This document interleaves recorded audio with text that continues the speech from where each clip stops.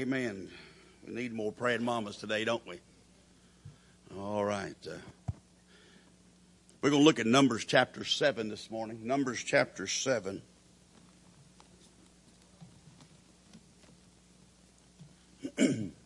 Always good to be here in prayer, and I missed hearing Brother Rob this morning, and while they're out at the fairgrounds, but I know he was used of the Lord this morning, so we praise the Lord for that. And I always say, if you don't like your pastor being gone preaching somewhere else, then to get you a pastor nobody else wants to hear, and he'll be there every Sunday. But and we sing that little song we opened up with this morning, soon and very soon. But I don't think many times we realize how soon it might be. And I was watching a video yesterday of a preacher that I know. I'm not personal friends with him or anything, but I've met him a time or two. But he's a preacher back on the East Coast that's a very well-known prophecy preacher. And he and his grandson is also a preacher. And they're on a 44,000-mile journey right now, going to a bunch of different places, that particularly places that have a great meaning in prophecy. And they've been doing these videos every day talking about what they're finding out and things. And they did a video yesterday from the United Arab Emirates or Saudi Arabia, and one of the prime locations in the Arab world. And behind them was the construction of what they call the Abrahamic Harmony Center. And in that one location, construction is almost finished. There will be a mosque, there will be a synagogue, and there will be a church. Bringing all three of those religions together. And the construction sign in front of those buildings, the construction sign says Chrislam. Bringing together. The Pope's already been there to visit, and he and the top imam in the country, which is the Muslim leader, they've already embraced, kissed each other on the cheek, and they're all setting the stage. One of these days, our Lord's coming back, and they're already setting the stage for that one world religion that's going to be the religion of the Antichrist, but of course it's going to be a false religion. And I'm excited about the Lord coming back, but I know we still got work to do. As long as we're here, we need to keep on doing what God's called us to do and get people ready. Looking at Numbers chapter number 7. Numbers chapter number 7. Says, "And it came to pass on the day that Moses had fully set up the tabernacle, and had anointed it and sanctified it, and all the instruments thereof, both the altar and all the vessels thereof, and had anointed them and sanctified them, that the princes of Israel, heads of the house of their fathers, who were the princes of the tribes, and were over them that were numbered, offered. And they brought their offerings before the Lord, 6 covered wagons, 12 oxen, and a wagon for 2 of the princes, and for each one an ox. And they brought them before the tabernacle. And the Lord spake unto Moses, saying, Take it of them, that they may be to do the service of the tabernacle of the congregation. And thou shalt give them unto the Levites, to every man according to his service. And Moses took the wagons and the oxen, and gave them unto the Levites. 2 wagons and 4 oxen he gave unto the sons of Gershon according to their service. And 4 wagons and 8 oxen he gave unto the sons of Merari, according unto their service, under the hand of Ithamar, the son of Aaron, the priest. But unto the sons of Kohath he gave none, because the service of the sanctuary belonging unto them was that they should bear upon their shoulders." I want to preach to you a little while this morning on the subject, not everybody gets a wagon. Not everybody gets a wagon. Now, when this story begins, I'm not necessarily all surprised at what happens. And the day comes when the princes of the 12 tribes of Israel come together, and they bring 6 wagons and 12 oxen to Moses. And the Lord tells Moses to distribute the wagons and the oxen among the 3 families of the tribe of Levi, and to give it to them so that they can do the work that God's called them to do. Now, I've never been great at math. I think I made straight C's in like algebra and that kind of stuff. We got into that kind of math. I was pretty good at business math and stuff like that. But man, when it come to algebra and that kind of stuff, man, I made straight C's, I'm pretty sure. But I do know a little bit of simple math. And if you had 6 wagons to divide among 3 families, how do you think you would distribute those? Well, you'd give 2 to each family. If you had 12 oxen to divide among 3 families, how many oxen do you suppose you would give to each family? You'd give 4. And that's how our story starts out today. Moses gave the families of Gershon 2 wagons and 4 oxen, which is what I expected. But then you get to the children of Merari, and Moses gives them 4 wagons and 8 oxen. Then there's left standing there the family of Kohath. And to them, he gives them nothing. I want you to notice, first of all, this morning, that the resources that are available and what happens to them. I want you to notice that, number one, the resources were unequally distributed. There's 2 wagons for Gershon and 4 wagons for Merari, but Kohath is told he just has to bear the burden on his shoulders. You can imagine now as they're traveling across that wilderness, and again, this is during the 40 years of wanderings of the children of Israel. And just as they would get settled in one spot, it seemed like the Lord would lead them by a cloud by day and a fire by night. He would lead them to another location. So they were constantly on the move throughout that wilderness. I mean, the sands are hot upon their feet, and the sun beats down upon them with no sympathy whatsoever. And Gershon gets to load his wagon with his items and just meander along the way. And his family maybe gets to get in the wagon and ride much of the way. And then there's Merari. Merari's got 4 wagons to carry his burdens. But then there's Kohath, and the Bible says that he had to carry the things that were necessary for him to move from place to place across that wilderness. He had to carry those things on his shoulders. Not only were the resources unequally distributed, but I want you to see this morning that they're unfairly distributed. I don't know about you, but did you ever notice that life isn't fair? I see people sometimes that have jobs where they really have to do very little work, and maybe they're just watching some machines or watching some computers, and as long as those machines or those computers do what they're supposed to do and they're running properly, I mean, they can read a book and they can take a nap or they can just relax, and they get paid a lot of money to do very little.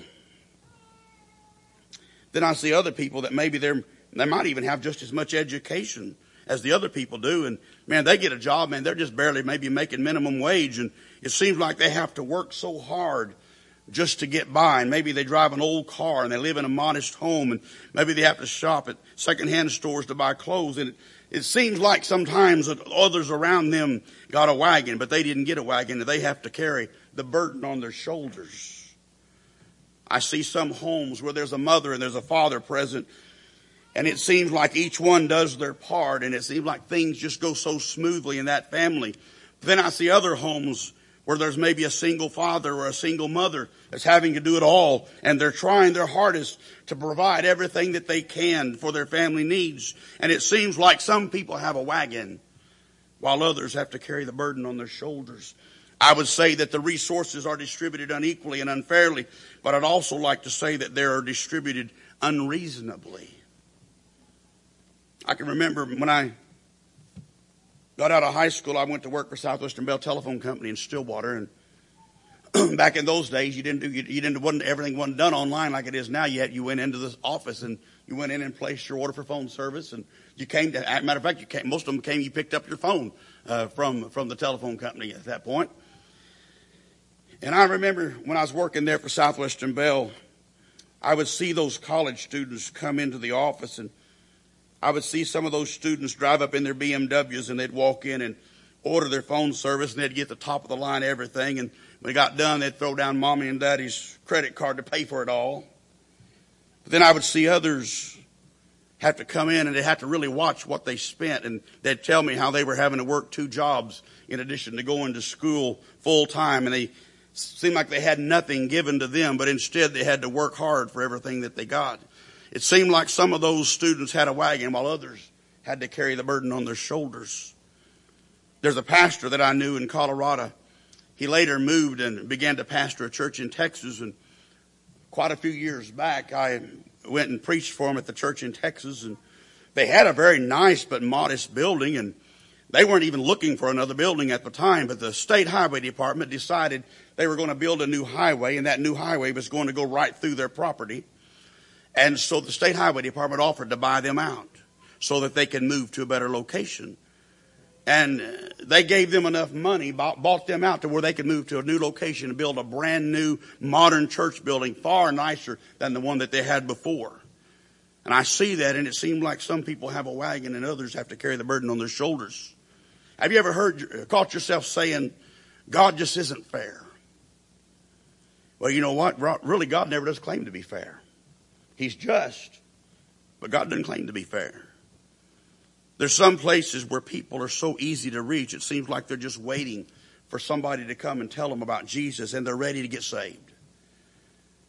Other places, it seems like people couldn't care less if you shared the gospel with them or not. And matter of fact, many of them just want nothing to do with the church. And I got a friend of mine in Florida. He pastors the church down there. And man, it just seems like every week or two, they'll have a new family join their church, and they've moved into the area, and they're already members of a good church somewhere, and they move there and just come to join my friend's church. And I mean, when on day one, they're already well-grounded, seasoned Christians, ready to serve God on day one. Yet I've pastored in places like Colorado, and the Lord did bless us, and we had a great work there, but it seemed like many times we had to work so much harder to win people and grow than other places had to. And it seemed like some areas, it seemed like everybody had a wagon, while others had to carry the burden on their shoulders. I know that the resources were distributed unequally, unfairly, and unreasonably, but I want to say today that it was not unjustly. I remember a man I used to know, whenever folks would ask him how he was doing, he would always respond by saying, better than I deserve. And you know, today, if I got what I deserve today, I'd die right now and go to hell and burn there forever. You're not ever going to find me holding up a sign saying, I want what's coming to me. I don't want what's coming to me. I know what's coming to me. If the Lord gave me what's coming to me, and I'd go to hell. You know, the Bible describes Joseph going to prison unjustly for something that he didn't do. And most of you know the story of Joseph. And I'm amazed, though, it says when it describes the life of Joseph, the Bible says that there he goes to prison unjustly for something he didn't do. And the Bible uses a term and says that he learned of God's mercy. It's strange to me that the Bible would use that term, mercy, when you're talking about somebody that was treated so unfairly.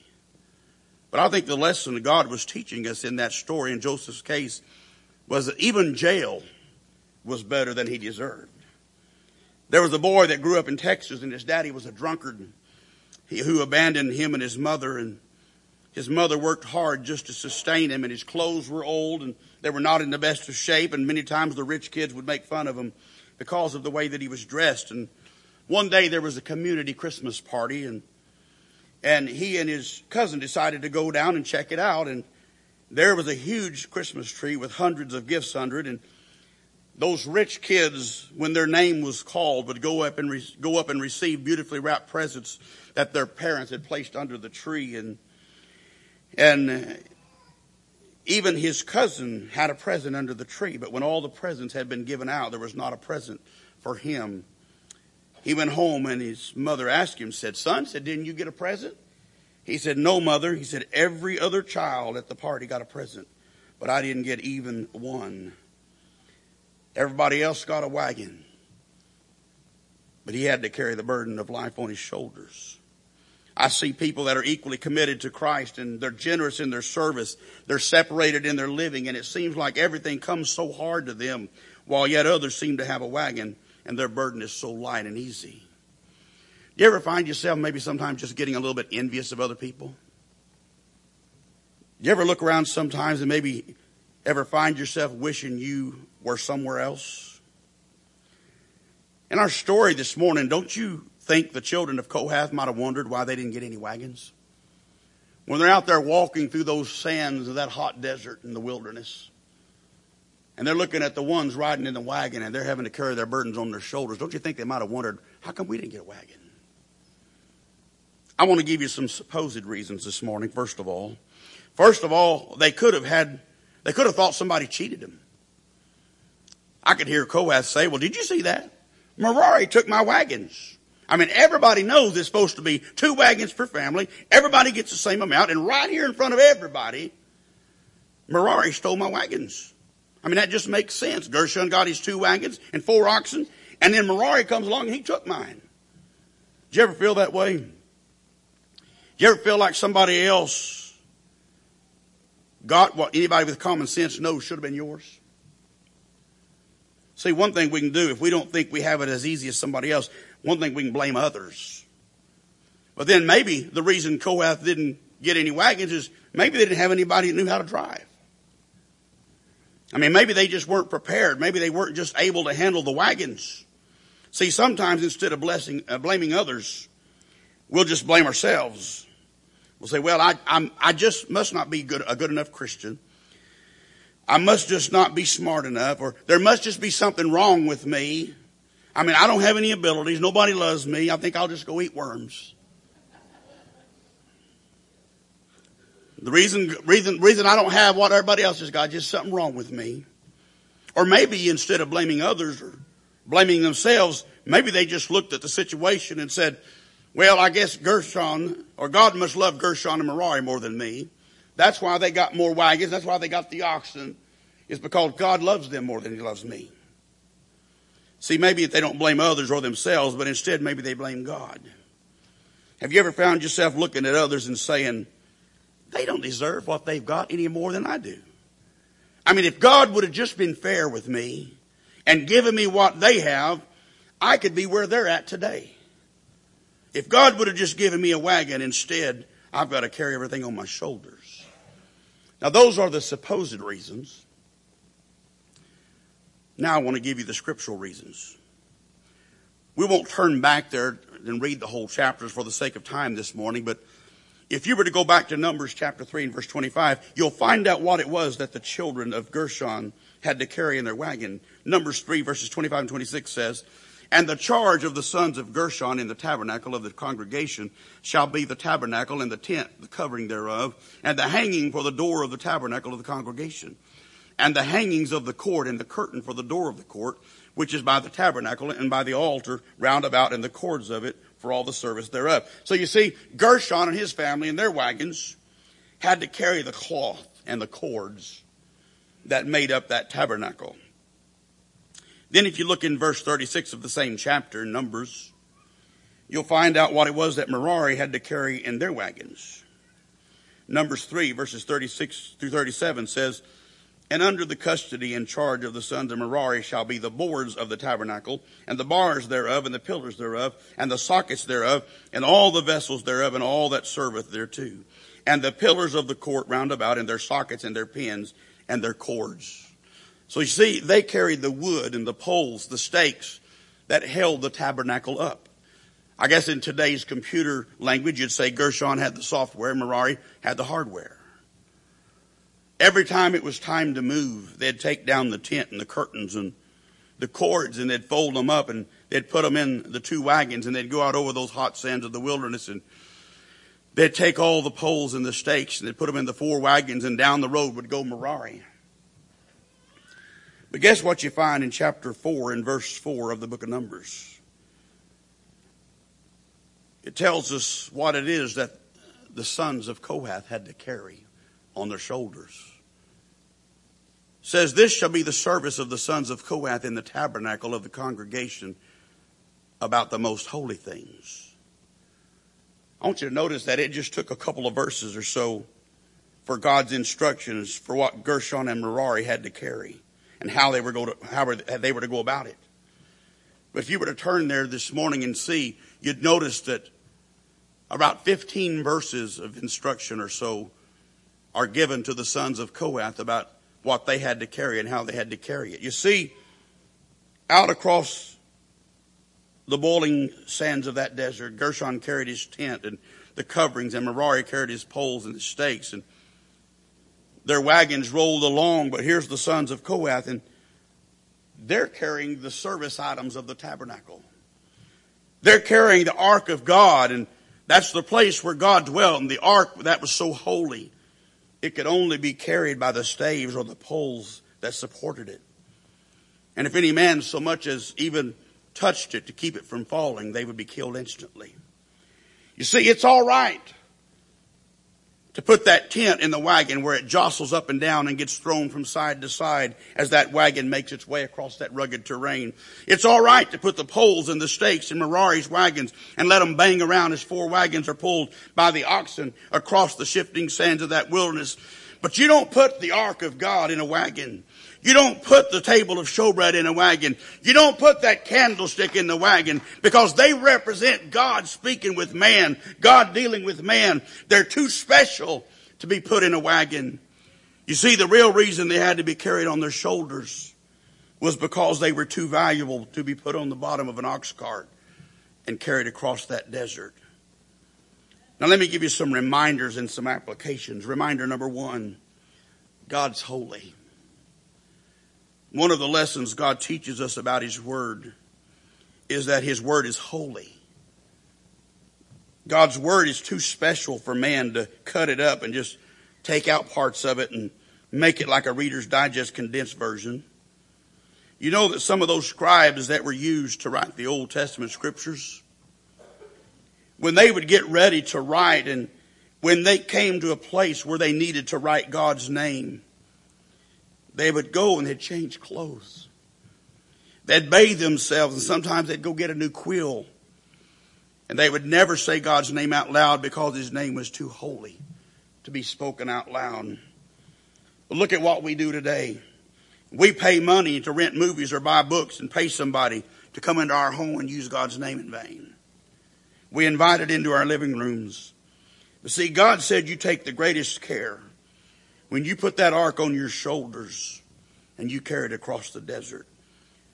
Not only God is holy, reminder number 2, special work requires special effort. We go back to our story and we see our friends Gershon, Merari, and Kohath. And I might think that Kohath would be a little bitter that he has, and he might resent having to carry the burden on his shoulders, but somehow I see them as they're walking across that wilderness and the perspiration is pouring down their brow, and they carry the ark of God on their shoulders, and their backs begin to hurt and they begin to get dehydrated, and you go to Kohath and you ask, don't you wish that you were Gershon or Merari? I don't think they'd want to trade. I hear Kohath respond, don't you know what I'm carrying? Don't you know how important these things are? Don't you know that these are the things that are used to offer sacrifice and redeem sinful man? You can get another tent. You can get another pole, but you can't get another Ark of the Covenant of God. Sometimes God gives us the privilege of being able to carry some things on our shoulders. You know, when we stand at the judgment of Christ one of these days, I don't think God's going to say, how many did you have in attendance? I don't think He's going to say, how many baptisms did you have? Do you know what you and I are going to be judged by? We're going to be judged by what you did with what you had. I think we're probably going to be surprised. Some of those that we thought God was so impressed with that He blessed them so abundantly, they may not receive as great a rewards as some of those that we thought God had shunned. You may think, well, the pastor or some of these folks here that do the big jobs, they'll be the ones that get the rewards. But you know, if you're just a lay person and you're faithful to take whatever your burden is and just carry it across your shoulders, across the wilderness, you can get just as big a reward as anybody else. Special work requires special effort. But no wagons doesn't mean no love. I remember a few years ago hearing a preacher tell a story about coming back from a meeting one day, and he was driving on a mountain road, and all of a sudden the traffic ahead of him just had come to a complete stop. And he waited a while and the traffic never did start to move. So he got out of his car and he walked to the front of the line to try to see what was wrong. And there was a semi-truck that had just jackknifed and was completely blocking the highway, and the driver was trapped inside. And there was a nurse there who had got out of her car and gone to help the injured driver. She saw the preacher as he walked up, and she asked him if he had a first aid kit. And he said, no, I don't have one, but said, I'll go see if I can find one. So he walked down that line of cars and began to ask each one of those drivers if they had a first aid kit. And after asking dozens of drivers and walking over a half a mile, he finally found a first aid kit. And as soon as he found that kit, he began walking back up to the wreck. And somebody came up to him and they said, "Here, you look tired." Said, "You want me to carry that up there for you?" He looked back at me and said, "No way, Jose. I mean, I've walked all the way back there, that half a mile. I've knocked on all these car windows, asking somebody if they had a first aid kit.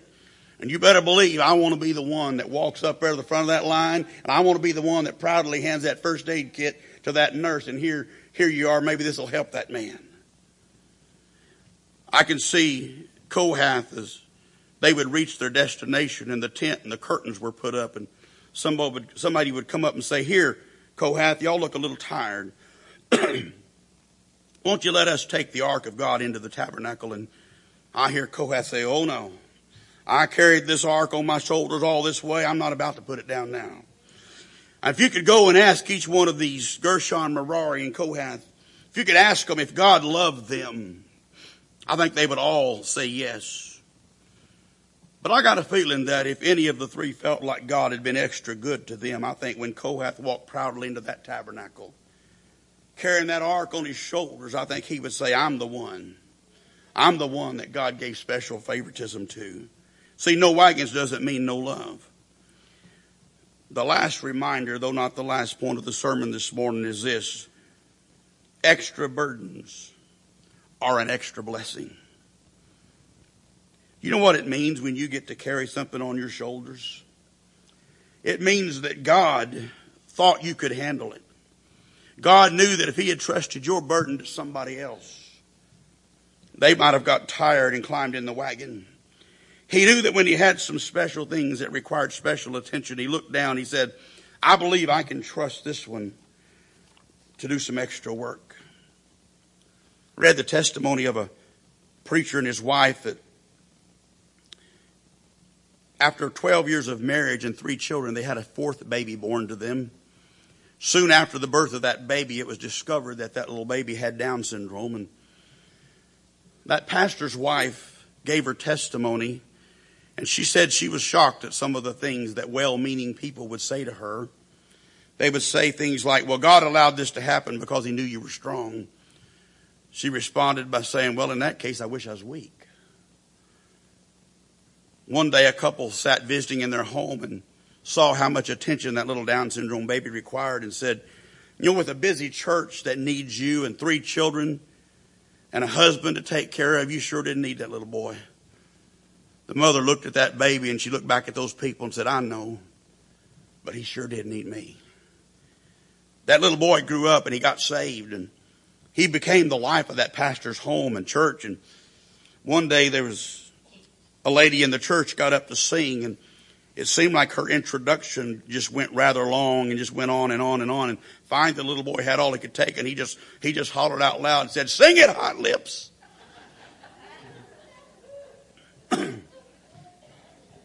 His dad one day noticed that his toothbrush was wet at times when it shouldn't have been. He asked his other 3 children and his wife if they had used his toothbrush, and they all said no. One day he happened to walk by the bathroom and he saw his boy in there, and he had his daddy's toothbrush, and he was holding his Ernie from Sesame Street doll, and he was brushing Ernie's teeth, and he would say, "Brush, Ernie, brush. Rinse, Ernie, rinse. Spit, Ernie, spit." Then he walked over and he rinsed out his dad's toothbrush in the toilet and put it back in its place. The pastor immediately began spitting and running for water, and his wife says she hasn't kissed him since and has no plans to in the future. The preacher's wife said at the end of her testimony that she could best describe what she felt after what she's been through with that little Down syndrome boy by saying, "He's just a blessing." You see, extra burdens are an extra blessing. Now let me talk to you about how you respond to those burdens that you carry on your shoulders. You see, it's easy to respond with resentment. You could say, "It just isn't fair. Why is this happening to me? I don't know why somebody else seems to have ample finances and I don't. I don't see why it is that somebody else has good health and I don't. I don't know why it is that somebody else seems to have a good job and I don't." Instead of resentment, you could respond with resignation. You could say, "Well, it's just my cross that I have to bear. I'll stay faithful, but I want you to know that I'm really under the burden. I'm being treated unfairly, and I'm going to go on, but I'm going to go on feeling sorry for myself and still going on, but making sure that everybody around me knows what burden it is I'm bearing. Or you could respond, instead of with resentment or resignation, you could respond with rejoicing. You could say, you know what I get to carry? Do you know what God thought of me? My wife has a cousin just a year younger than her, and they've always been very close. And her cousin's name is Rachel. When they were kids, they were so close that they would say that when they grew up, they were going to have houses next door to each other so they could still see each other every day. And about 7 years ago, Rachel and her husband Shane found out that Rachel was expecting a child. She wasn't supposed to be able to get pregnant at that point, but God had another plan. And during her pregnancy, it was discovered that that baby boy she was carrying had water on the brain. And she could have chosen to end that pregnancy, but of course she valued that baby regardless. And he was born a little over 6 years ago, and his little life has been a life of frequent hospital visits and surgeries and round-the-clock care. And at that time, Rachel was a teacher and a coach in middle school, and she was not able to return to teaching or coaching because her son Levi would require her care 24 hours a day. And several years ago, my wife and Rachel went with the youth group there from Stidham and went to youth camp. And my wife said, and she came back home after that youth camp, she told me, she said, I had no idea what all Rachel has to do to care for Levi. She said Rachel had to get up at all hours of the night to give him medication through a tube in his stomach. And he has seizures frequently, so he can't be left unless he's left with somebody that has the knowledge of how to take care of him. And his dad's a cowboy and rides horses and raises cattle. And he and Rachel have 3 girls, and Shane was so looking forward to having a son to teach how to ride a horse, how to take care of the cattle. But you see, Levi can't communicate at all. He can't talk. His vision isn't clear. He can't walk. He can't even sit up on his own. He doesn't even make eye contact. So instead of teaching Levi the things the father wants his son to know, the only time that Shane spends any time with his little 6-year-old boy is when he's holding him like a baby and changing his diaper. Before I came to Exciting Southeast and began to do music there, I was the young adult Sunday school teacher at the church in Stidham, and Rachel and Shane were in my Sunday school class, and Rachel would come dragging into class, usually a little late, and almost always looked exhausted. Many times she'd say, I've been up all night with Levi. But it was amazing with all the exhaustion and all the stress that Rachel was under. I never once heard her ever complain or to say anything that indicated that she felt like having Levi was a burden or something that she couldn't handle. Shane and Rachel are good Christian people. Shane's the church treasurer. They're very active in their church. It'd be so easy for them to say, God, why are we having to carry this burden? When other parents are posting on Facebook of their pictures of their boys doing what 6-year-old boys do, and Rachel is posting pictures of her 6-year-old boy just laying there with a smile on his face as he recognizes the voice of his dad or his mom or his sisters talking to him. He's so often struggling and hurting that Rachel's just thrilled about that. She's just as thrilled about that simple smile from Levi as other parents are about their boys riding bikes or kicking a soccer goal or getting to hit a baseball. I wish you could see the love in that mother's eyes and the way that Levi starts to wave his arms and he smiles when he hears Rachel begin to talk to him or feels her rubbing his arms. See, Rachel could look at her life and she could say, I didn't get a wagon. But what God has given me to take care of was far too valuable to put in a wagon. I get to carry this treasure in my arms, and God trusted me to be what my son needs in his life. You see, special work means special blessings. But no wagons doesn't mean no love. You remember the little boy I told you about in the beginning of the message?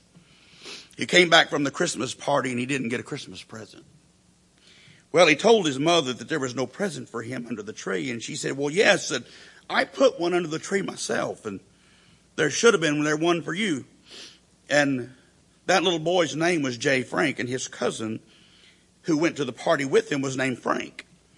At about the time they were having this discussion, there was a knock at the door, and his cousin came in and said, "Here, I got your present by mistake." So J. Frank got all excited when he realized he hadn't been left out after all, only to have his hopes dashed when he opened that present to only find an inexpensive paperback New Testament. He looked at his mother and he said, "Is that all?" Of course, that boy would later become J. Frank Norris, the great preacher and the pastor of what was at the time the two largest churches in the world, one in Detroit, Michigan, the other in Fort Worth, Texas. And he would stand as an adult, he would stand in the pulpit with that little New Testament and wave that little New Testament up on the platform, and he would say with tears running down his face, "Is that all? Is that all?" You see, if you want to be an ordinary person and do ordinary things, you can ride in a wagon. But if you want to do special things for God, you may have to carry the burden on your shoulders. Special burdens take special efforts, but they bring special blessings. If you really understand this, I don't believe you'd be willing to trade your burden for anybody else's. I think you'd say, "God chose to let me carry something so important that it couldn't be placed on the bottom of a wagon, but it had to be carried on my shoulders." In a moment, we're going to have some time of prayer and invitation. And maybe you're here today and maybe the devil's convinced you that God thinks less of you. And that's why you've had to carry the burden on your shoulders. Maybe you've been bitter or you've been envious because it seems like others have it so much easier than you. Maybe you need to come to the altar this morning and just thank God for trusting you to carry the burden that He's given you. Or maybe you're here this morning, you've never even been saved. We've not really preached on salvation this morning, but if you've never had that time in your life when you've asked Jesus Christ to come into your heart and be your Lord and Savior, then this morning you're carrying that burden all on your own right now. And no matter what your life is like, it'll be better with Jesus in it. Because He loves you. He wants to be a help to you. And you'll never ever be alone with Jesus living inside of you. Maybe you're here this morning, there may be somebody that you know of, that you know that they're having to carry a burden on their shoulders. Maybe you're one of the ones that's getting to ride in the wagon right now, but you know that this loved one, brother or sister in Christ maybe, that you know they're having to carry it on their shoulders. Maybe you just want to come pray for them. Say, "Lord, I don't deserve to be riding in this wagon. I don't deserve to have it easier than they do right now. But Lord, will you just give them extra grace? Give them extra strength to continue serving you, to continue doing what you've called them to do." Whatever it is this morning God's spoken to you about, I pray that you'll step out of your seat when we begin to sing in a moment. And if you're here and you want to get saved, you come down here at this altar, somebody will meet you down here and they'll take their Bible and they'll show you how to be born again. If you want to just come talk to the Lord this morning, He's here. He wants to talk to you. He wants to carry your burdens and help you. Dear Father, thank you for the privilege of being in your house today. Thank you for the attentive folks that have listened to the message this morning. They've been so attentive and so kind. Lord, I pray that you'll just continue to speak to their hearts. Let the Holy Spirit continue to deal with their hearts with whatever it is that you're wanting to deal with them about this morning. I pray that something we've said this morning, Lord, will take root in their hearts. It'll help them and be a blessing to them in their lives. And Lord, if there's somebody here this morning that doesn't know you as Lord and Savior, Lord, I pray that they'll step out of their seat this morning, come down to this altar and make you the Lord of their life. Have your will and way of the invitation, things we ask in your name. Amen. Let's all stand.